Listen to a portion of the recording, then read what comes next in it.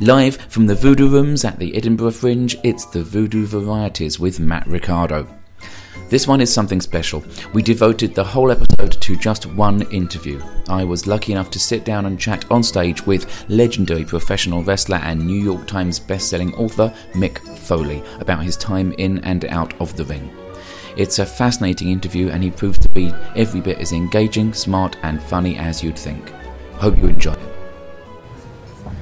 Ladies and gentlemen, he is Cactus Jack, he is mankind, he is dude love. Please welcome the hardcore legend, Mr. Mick Foley.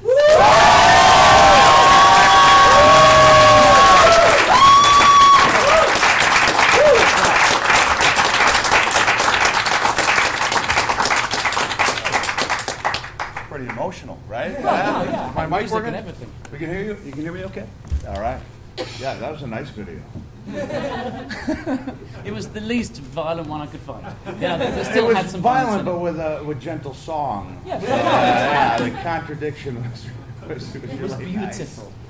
Nice. Okay, we're going to get right into it, if that's okay with you. Sure, let's do it. So why are you a wrestler?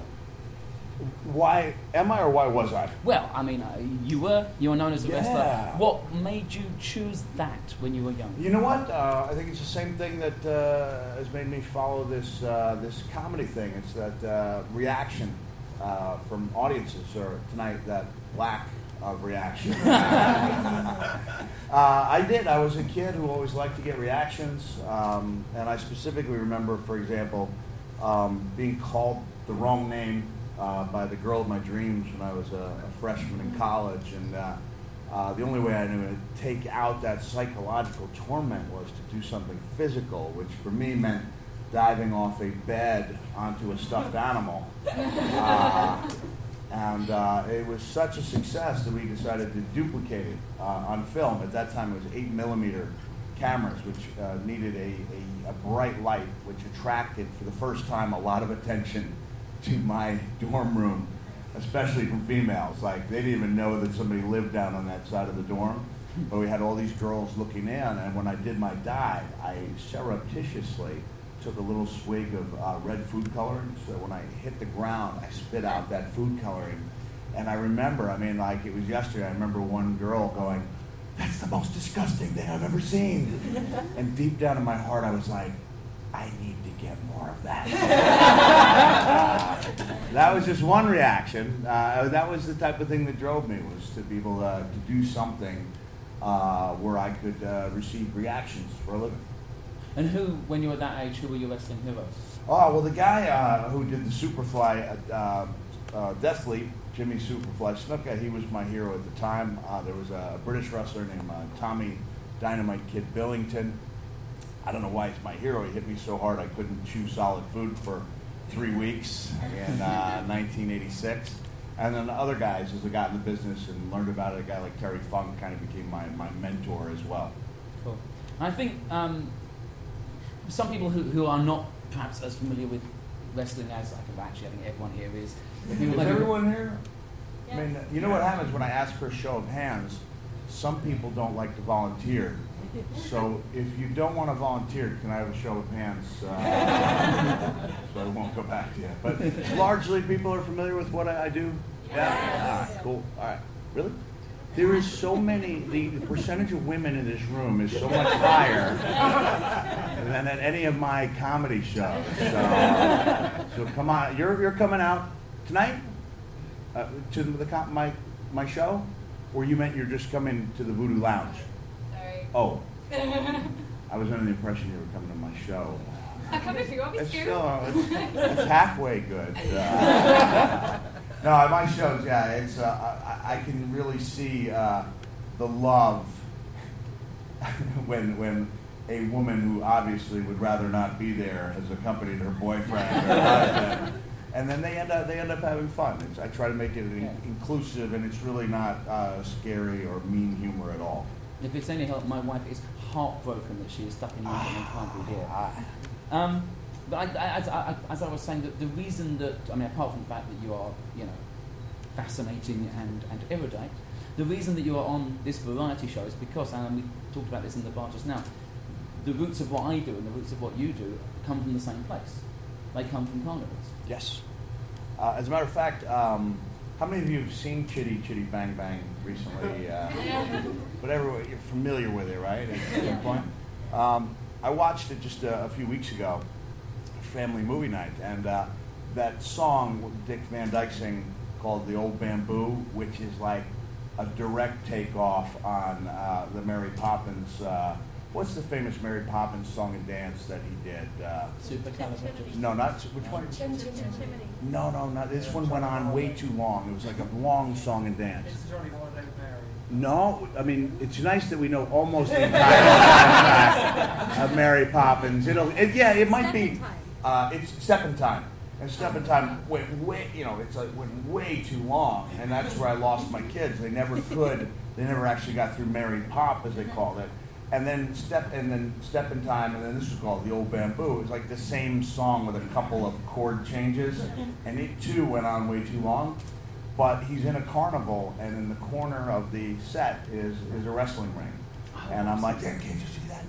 Wrestling began in the carnivals. So yeah, that and William Regal, who is our mutual friend, Yes, sir. his career began in the carnivals in Blackpool, England. So it's a long tradition, and it moved away from that, but that's where its roots are. Yeah. Now, this next question, I hope you don't take it wrongly. It's basically an insult. Okay. But All right, let me hear it.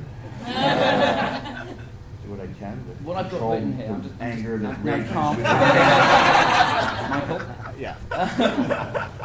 You don't look. What I've got written here is you don't look like most people's idea of a pro wrestler. And I think what I mean by that is people who, again, are not wrestling fans. When you say professional wrestler to most people, they think of a massive steroided, kind of jacked, crazy, psychopath type guy. And here you are. Brock Lesnar. That's who you think of? And here you are, what's your favourite kind of music? I know the answer to this question. Oh, well, I'm not necessarily my favorite kind of music, but my favorite artist is someone who I will actually incorporate into my show tonight.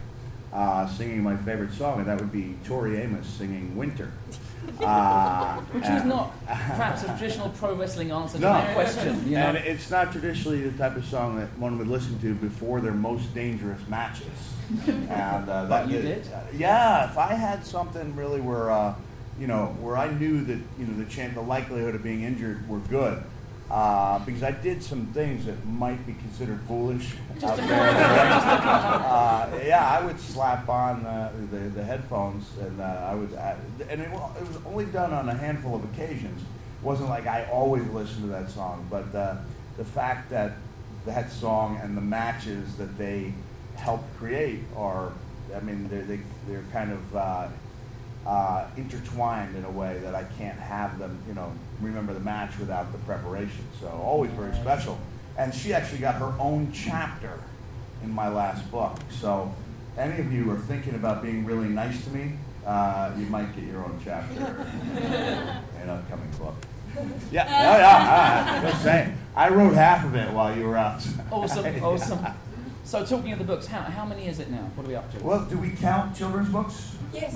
We do. I've got a new children's book coming out for the holidays called A Miserable Christmas, based on WWE character The Miz. He is the school bully who learns a very valuable lesson from a new kid in the class, CM Punk.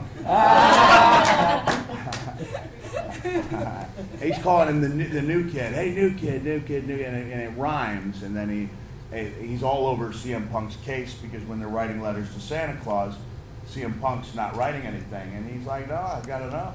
and Miz is like, "Hey, put that pencil on that page before I get real rough. Don't you know there's no such thing as having too much stuff?" And then Punk says, "Hey, when I need a toy, I'll ask for one, but an unneeded toy is junk. Cut out all that new kid stuff. My name is CM Punk." Yeah. Not very often that you read a children's book and you get goosebumps. It's not often that a wrestler gets put over in a children's book. Well, I had to make sure. I got Punk's permission, and then I didn't ask for Miz's permission. I just went ahead and made him a jerk in my story. But honestly, when I submitted the book, and I don't know how we got segued into children's books, they were really happy with it, but I asked them if they were okay with the only vaguely happy ending, that Miz didn't actually learn any kind of lesson, and the children are kind of left rejoicing at the sound of his sobs being heard echoing throughout the street. And they were like, well, we were wondering how you feel about maybe making it a little happier. And I sat down, and I mean, I still feel, not that me saying, hey, it's the best 6 pages I ever wrote, is like John Updike saying it, but still, I think you can touch people in different avenues. And the last few pages I wrote of This Miserable Christmas are pretty good. So. Can I tell you a quick story about pretty good? You guys know the reference, right? Yeah. I did that in a London show, and people really, they got it and they laughed, they understood. It was Curb Your Enthusiasm. We were talking, Kurt Angle, Jay Lethal, and I were talking about 1,000 school children in India. And it came time for me to answer my question, and I said something about pretty good, and I went, pretty. And I can tell by looking at the kids that not a single kid has any idea. And Kurt Angle leans over and goes, nobody knows what you're talking about. I went, pretty. He goes, stop it, you're embarrassing us. Pretty. So I'm not at the point when I'm on stage and when I'm doing comedy, especially tonight, because I believe there's going to be some reviewers there, and I kind of need to be good. I don't have the confidence yet where I can just stink up an entire place on purpose because it entertains me. When I get there, though, you'll know it. So since we're talking about the books, how did that start? Were you writing before you decided to write a book? Well, in retrospect, when I went back and looked at my old college papers, there was actually one mark from a professor that said you should really think about doing this for a living. At the time, I thought that's ridiculous because I'd already started training to be a wrestler, and that's what I thought I was going to do for a living. I didn't realize that the physical toll that wrestling took would result in humorous anecdotes that I could then write about. So it worked out that WWE was really popular. They'd hit new levels that were unfathomable just a few years earlier, to the point where they signed a 3-book deal. They had me go first because I think I was supposed to be the guinea pig, and then they had the much bigger stars, The Rock and Stone Cold Steve Austin, lined up, and they had a ghostwriter for me.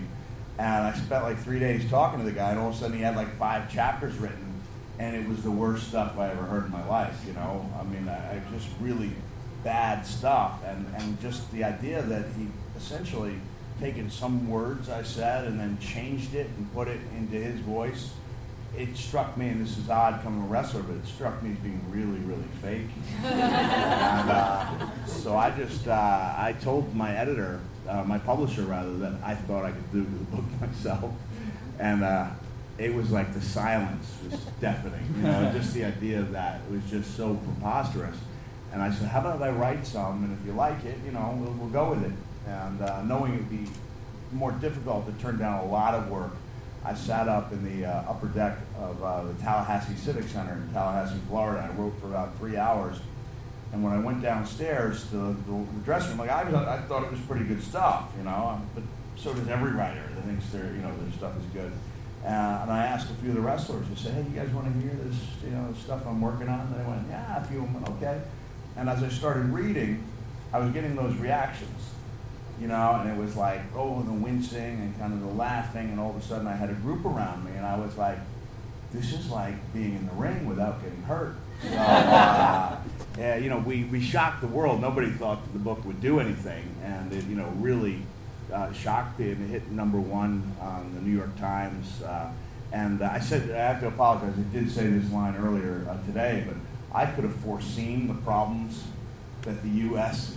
has gone through by virtue of the fact that when my book was #1, it was on top of all the presidential candidates they had their autobiographies. And ironically, or sickeningly, with the exception of one candidate, Senator Bill Bradley, all of the other candidates had their books ghostwritten for them. Whoa. So when you've got a wrestler doing his own writing and the future president of the United States letting someone else do it and then take the credit for it, your country's in tough shape.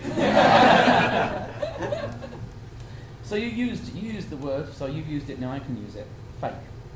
I think, for me, and I'd like to kind of come at this from a perspective of theatre, and I think a lot of people in this room are performers who work in cabaret and theatre, that for me, obviously what I love about wrestling is all the same things everyone else loves about wrestling, but also, I think what's fascinating about it is that it is like my background, street performing, it's like cabaret that many of us here work in, it's like comedy, it's like these small underground theatre forms, in that if you don't know much about it, it's easy to dismiss it. Oh, sure. But the more you look, the more you see that it's working at a really complicated level. It's high-level theatre. I talked to a British independent wrestler, actually, who reminded me that there are 4 performers in every wrestling match. The 2 wrestlers, the referee, and the audience. Yeah, right. Yeah, the audience is a vital part of it. And there are times when different companies have tried to have studio audiences. I mean, and I'm not picking on total nonstop action, because they were a great group to work for, and I should have appreciated them more while I was there.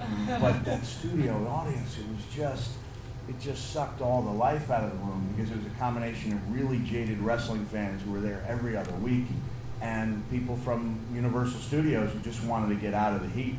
And so the reactions, even if they were chanting, "This is awesome," it was like a pre-calculated chant, and it was so nice.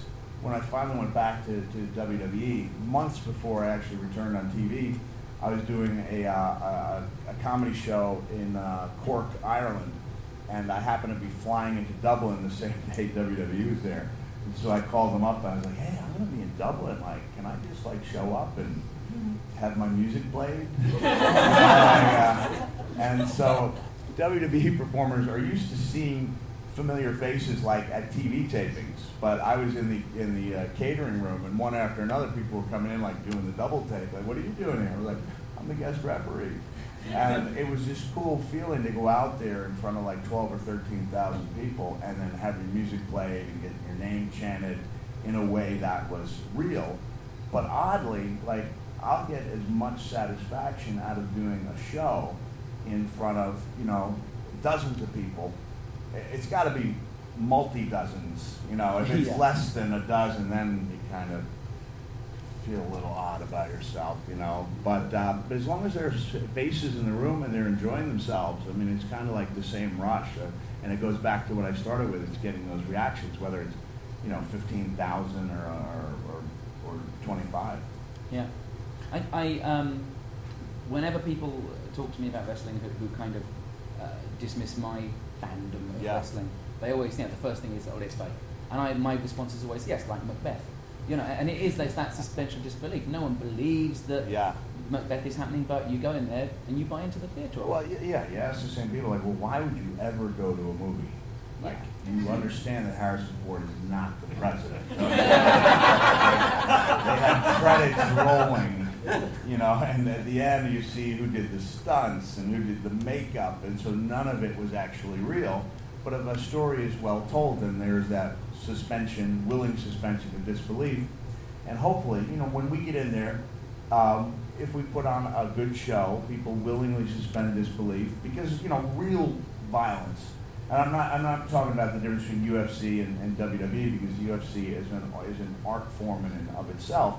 But I'm talking about to see someone attacked, and bludgeoned. I don't want any part of that. Although I've been attacked and bludgeoned on screen as well in ways that were way too realistic. But we try to get people to suspend that disbelief so that they can say, think. And not consciously think, because the moment you shoot somebody into the ropes, you're kind of doing something that couldn't be done in an actual street fight. But if a lot of the things that you do make sense and you can get people caught up in the character, then they will willingly take that trip with you. Indeed. And with that in mind, I'm going to show a very short clip here, which is probably my favourite moment in all of wrestling. I think it illustrates exactly what we're talking about. In this clip, physically, actually, nothing really happens, but it's incredibly powerful. I did not want to know what it was. No, so he didn't want to know, so he doesn't know this any more than you. So, is it a clip of me, though? It's a clip of you. No, it's Stone Cold in the Rock,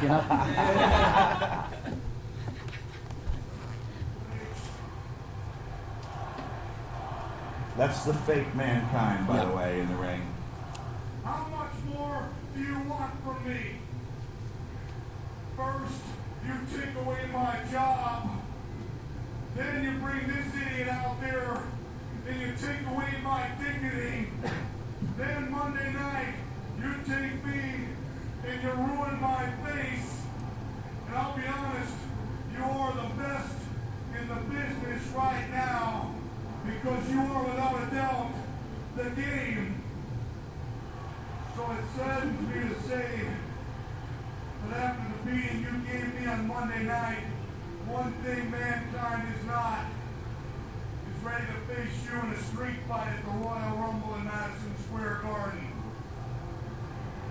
But I think the WWF fans deserve a substitute in that match. What I'm going to do, Triple H, is I'm going to name him right now. As a matter of fact, I think you know the guy.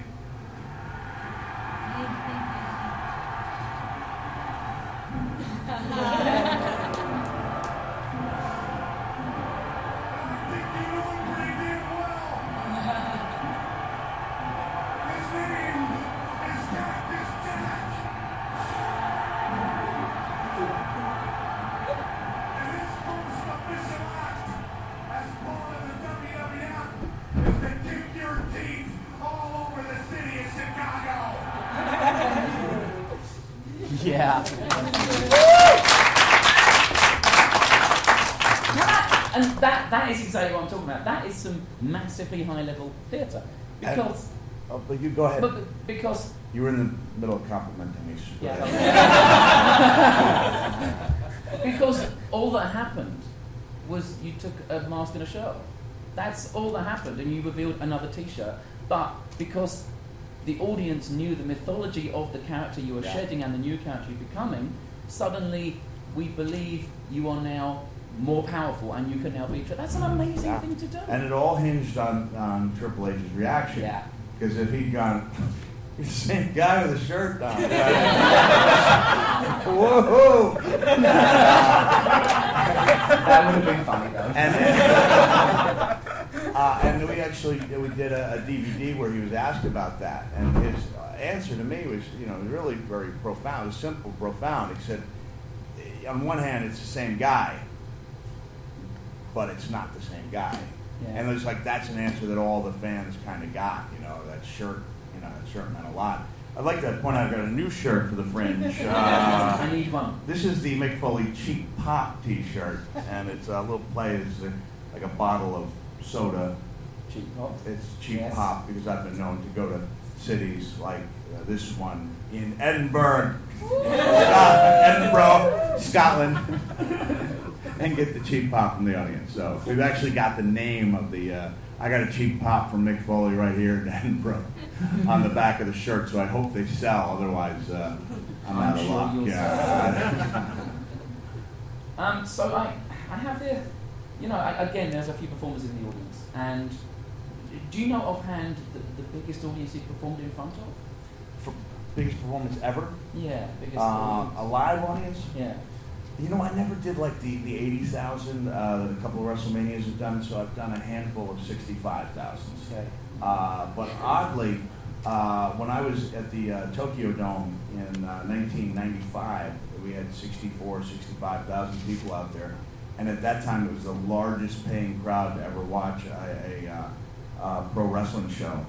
I almost single-handedly closed the show because we tried to light a board on fire, and I didn't know that was against the fire codes. And our owner was so upset that when we returned from the match, he proceeded to slap the referee several times across the face for a move he had nothing to do with. But even before I went out, as I'm waiting there on the ramp, I was thinking more about the show in front of 1,000 people that we were going to have at the ECW arena.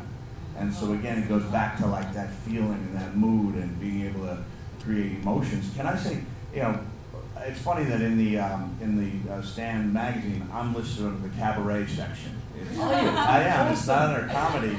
But we have people who dance, or do we have singers? We have singers. We have cabaret performers here. We have singers. We have magicians. Who else do we have here? I can't see you. Anybody have comedian over there and street performers? I know when I went to the theater and saw the play Fosse with my wife, that it was tough for me to enjoy because I was watching the dancers drop to their knees on the hard floor, and I was like, don't they know how much it's going to hurt? And so I could feel for them. And whenever I see somebody doing something that puts them through a lot of pain, things especially I know are going to have lasting effects, I always want to make sure they understand the consequences of their actions. It's an interesting thing that, I mean, you are renowned for injuries almost. Yes. And obviously, that's not good. It's not good to be injured. But maybe I'm wrong. I think there's something almost noble about sacrificing parts of your physical self for your audience, for your craft.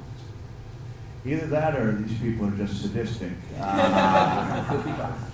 I tried a lot of things, and some of them didn't work out, and I just honestly would hope that when they didn't, it would be on video. So that I could have it, and that's one of the differences between wrestling and comedy, is that if something didn't work out, it might as well fail spectacularly. You might as well have it, on video in a way that makes somebody look good. Whereas, especially if you're at the Fringe, A, you don't want to fail, and B, you want everybody to forget about it as quickly as they can. So I'm kind of at a dilemma because I'm like, I'm here at Edinburgh, like I want to do new stuff, like I want to, I have ideas, and then I have people like Brendan Burns like yelling at me in Montreal, you don't debut new material.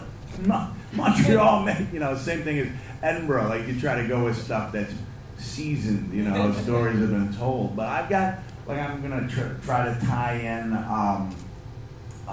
my trip to India and the overwhelming grief I felt at seeing all the kids in the street, and how I was emotionally supported by an adult film star. And she was there for me, when I was really down, because it turned out she had been a missionary before she became an adult film star. And it's like, wow, I am so lucky to have that unique crew of friends. Somebody who would actually understand how much it hurt me to see these kids, Yeah. And then I'll try to turn that, and then I'll try to take a personal story and then turn it into an experience at the Fringe. And I don't know if it'll work. But I know if I don't try, if I just go out there and tell stories that I know are going to work, I'll feel a little less of myself. So I'm going to let it hang out a little bit. Let's go have a quick look at the stopwatch here and see how long we have left in there. Oh, that's okay. Okay, I think we have a little time for some questions from the crowd. So, if you want to ask Mr. Foley a question, put your hand up. Nobody? Really? This terrifying? Okay. So I'd just quite like to hear about some of the long-lasting injuries that you have, because I did see you hobble around a little bit. Yeah. It was only like in the last year and a half that I realized that people were saying, "Oh, you're limping, huh?" Every single time they saw me, as somebody says that all the time, and it's just become my way of walking. So that's that unfortunately is pretty bad back injuries compounded by knee injuries, and there's no real simple answer for how to take care of them. Again, people should know the consequences of their actions. And for example, I always thought when I was dropping the elbow off the side of the ring apron that it would be the outside of my hip I'd have to deal with. And I thought, well, that's a simple hip replacement. That's like, what sort of job do you have? That's a simple hip replacement. But here's the problem: it wasn't a simple hip replacement. It's not, because I didn't understand that every time I hit that concrete, my inner bones were grinding together, and so now not only do I have this unusual injury, but like when I talk about it, it's like kind of a gross sounding injury, because I'm like, yes, my pubis and ischium bones. They're not even cool sounding bones. The pelvic girdle is all messed up. So I didn't know. I knew there'd be a price to pay for taking my moves outside on the concrete because I knew that that was kind of loophole-less, you know, that the same kids who were like me who would look through their DVD, you know, before there were even DVDs, VHS tapes, trying to figure out how they did these things, because that's the way I was. I was always, you know, really fascinated by the moves I couldn't figure out. And I had the great idea at like age 19 to just create a style with no loopholes, you know, like, and the way I did that was that everything I did really did hurt, you know, like, and if it hurts enough, they'll believe it hurts a little. And that's what I did. And then, you know, when I got to be like 30, I was like, what was I thinking, you know? By then it was too late. Anybody else? Oh, now we're talking. Okay. How would you compare the experience of performing at ECW with the small, dedicated, knowledgeable crowd to the experience of performing at WWE with the massive, epically huge crowd? Yeah, it was quite a bit different. I had some of my best interviews where I was lashing out at the ECW fans. Like, I'm a guy, I'll probably go, you know, my whole set, I try to just save up 2 F-bombs, you know, for my whole set of comedy. It's pretty good. And I rarely use the F-bomb in real life. Once in a while as an action verb. Spice things up a little bit. But I remembered a guy named J.T. Smith had fallen off the top rope, and when he did, he landed on his head swelled up immediately, and the fans were chanting, "You effed up, you effed up," and when I had a chance to do an interview, I mean, I let things build, which wasn't a healthy way to deal with things. Let things build up so I can let them out in interviews, you know. But I had that outlet, and I remember how good it felt, you know, because I knew they would just beep it, but it was like, you know, I told the story, and I said, here's J.T. Smith, human being with a family, his head swells up, and you chant, "You effed up, you effed up." F you. Like, to say the F-bomb and mean it, and to have people know I meant it, that I really meant, like, F all of you, was really cathartic. And so even though I love I love being there, and I love the creativity, that side of the fans that wanted so much more than I thought was necessary, while knowing that deep down they weren't going to care at all, that there'd just be another body. Like, I was talking about concussions in 1995, 15 years before most other people in sports were talking about it. So I loved being there. It's a love-hate relationship, kind of like that thing I have with Vince McMahon. Okay, I think I have time for one more question. I think there's a lot of, like, in the wrestling fan community, there's a lot of nostalgia for the Attitude Era, which obviously you're a massive part of. And do you think that the way that professional wrestling is going now has changed and lost something? Or is it just that it's become much more retrospective? Well, I think people always look back on the periods they enjoyed through rose-colored glasses. There was a lot of crappy stuff in the Attitude Era also. If you went back to them, oh, geez, what were we thinking?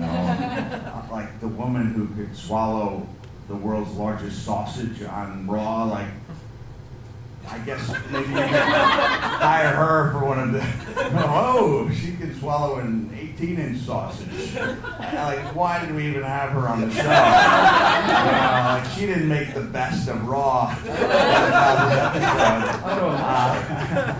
And there was a lot of stuff that wasn't good. There was a lot of stuff that was great about the Attitude Era, and guys had they were allowed to create more instead of, reciting things that had been created for them, and I think that made for great performances. But I like the PG era. I understand that it brought in a lot more sponsors. I know it was really frustrating when our show was doing these dynamite ratings, and we could not get sponsors. Like, people, reputable companies didn't want to be associated with us. And the other thing I like is that I can be away from home, and I don't have to worry about my kids watching Sexual Chocolate on TV. I used to call me, don't let the kids watch Mark and Ray. And sure enough, like, his wife, Mae Young, gave birth to a hand. So there was some weird stuff on TV. Not all of it was as good as we remember it being. I have one final question. Yeah. I think you are fairly unique in that when you were young, you had a kind of a dream to be this, and you totally achieved it. You probably surpassed what the teenager you would have dreamt. Yes. So, is it as good as you dreamt? You know, it really was, because it did far exceed everything I'd ever done. And then you realize, you know, you get to a certain point, you're like, okay, now I've done that. Like, what's next? And I know, for example, like there are people who will only want to see me in a wrestling context, like, and they're really not interested in this comedy thing, even though it's more accurately an evening with Mick Foley. Like, not every story I tell has to be funny or is designed to be funny. But there are some people like, no, we want to see you in wrestling. I'm like, I'm wrestling. I enjoy it, but I'm not really creating anything, you know, anymore. I mean, I did come back as Dude Love for Raw's 1000th episode, and it was fun, but that's not the type of thing that's going to keep me up at night thinking, okay, how can I do more bad dance moves? So yeah, it was everything I wanted to be, but I think a lot of people have trouble in their post-dream life, you know, whether it's gymnasts or figure skaters. You know, I watch the Olympics with a little sadness because I'm like, okay, her life just peaked at 16, you know. And in the U.S., with such an emphasis on American football, you're like, here's these kids, and their lives are peaking at 17 or 18 when they're seniors in high school. And, you know, lots of guys have to learn how to pick up the pieces and, you know, go about the real arduous work of having a real life. So it's not easy. I mean, the dream thing was great, but I'm like, wow, I got like 60 more years to live. You know, I have to find something to do. And that thing is doing stand-up here at the Fringe. For now it is. You know, I might be on to something else. I might come and take your job. So you're here for 4 nights? Just 4 nights. Opening tonight? Opening tonight. If anyone wants to go, I believe Friday and Saturday are sold out. So if they want to go to the assembly rooms tonight, I think it's 10:20. Please stop by. I think there's about 100 and something tickets left on each of these nights. Oh. That was dramatic. Well, I think we're going to wrap it up now. So, ladies and gentlemen, do the ladies here have any questions? Because I'm always interested, like I said, in faces, and you've got very inquisitive looks. Do you have any questions? Are you sure? No? Did you know I was the only guy in the world you can Google using the terms? I want you to check this out, okay? Hardcore legend, Hell in a Cell, and feminist. What a nice thing to end on. Ladies and gentlemen, it was my pleasure, Mr. Mick Foley.